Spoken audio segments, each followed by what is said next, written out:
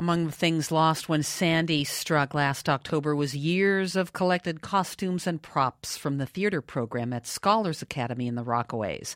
The school was one of the last in the city to reopen after Sandy, and now the drama department is rushing to prepare for a performance of Stephen Sondheim's Into the Woods before the end of the school year. WNYC's Stephen Nesson stopped by a rehearsal and has this report. Where I would like to start today is 13-year-old Taylor Lombardino is pretty modest when it comes to her role in the musical, a mishmash of different fairy tales. I play Cinderella, so it's kind of like a good part, I guess. But, I mean, it's just, really good to see everybody working together and get this play back where it was when we started it. They started practicing before Hurricane Sandy devastated her school, relocating the students for nearly 3 months and turning their beloved stage into a muddy, warped mess. Basically, we lost our costumes, our props, which were housed backstage right. Leslie Cohn is the theater and arts director at the Scholars Academy. The water damage made it so that we didn't even want to try and clean the costumes because we didn't want to possibly endanger our students, so we just threw them out because they were pretty damaged. Since Sandy, the stage has been replaced. Roundabout Theater companies donated some costumes for Into the Woods.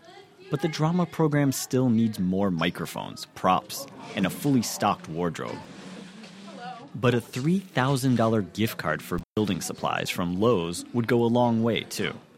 That's the prize that'll be given away by the TV show Smash to 5 needy theater programs across the country through an online competition. Scholars Academy is among 30 schools that are in the running. One of the young actors there, 12-year-old Tamia Lapiste, says she's pretty excited to play a witch in Into the Woods and would be even more excited to see her school win this national competition. Every day when I go home, I make sure I vote. And I get all my parents' friends and all my family to vote for me. Most of the schools in the running have photos online of colorful theater productions or smiling students with text asking for much-needed upgrades. The Scholars Academy has a blurry photo of their post-Sandy stage with a simple plea saying they lost their gym, their theater, and were displaced for over 2 months. It adds, "We need your help." No surprise, they're frontrunners with thousands of clicks of support. To keep spirits up after Sandy, the school came up with a slogan, Lapiste explains. We're not down. We're going to come back. We're Rockaway resilient and Scholar strong. On a bare-bones stage, the students practiced the closing song from Into the Woods. Behind them is a freshly cleaned curtain, which had been salvaged from the storm. Rockaway Beach is still struggling with how to protect itself from future floods.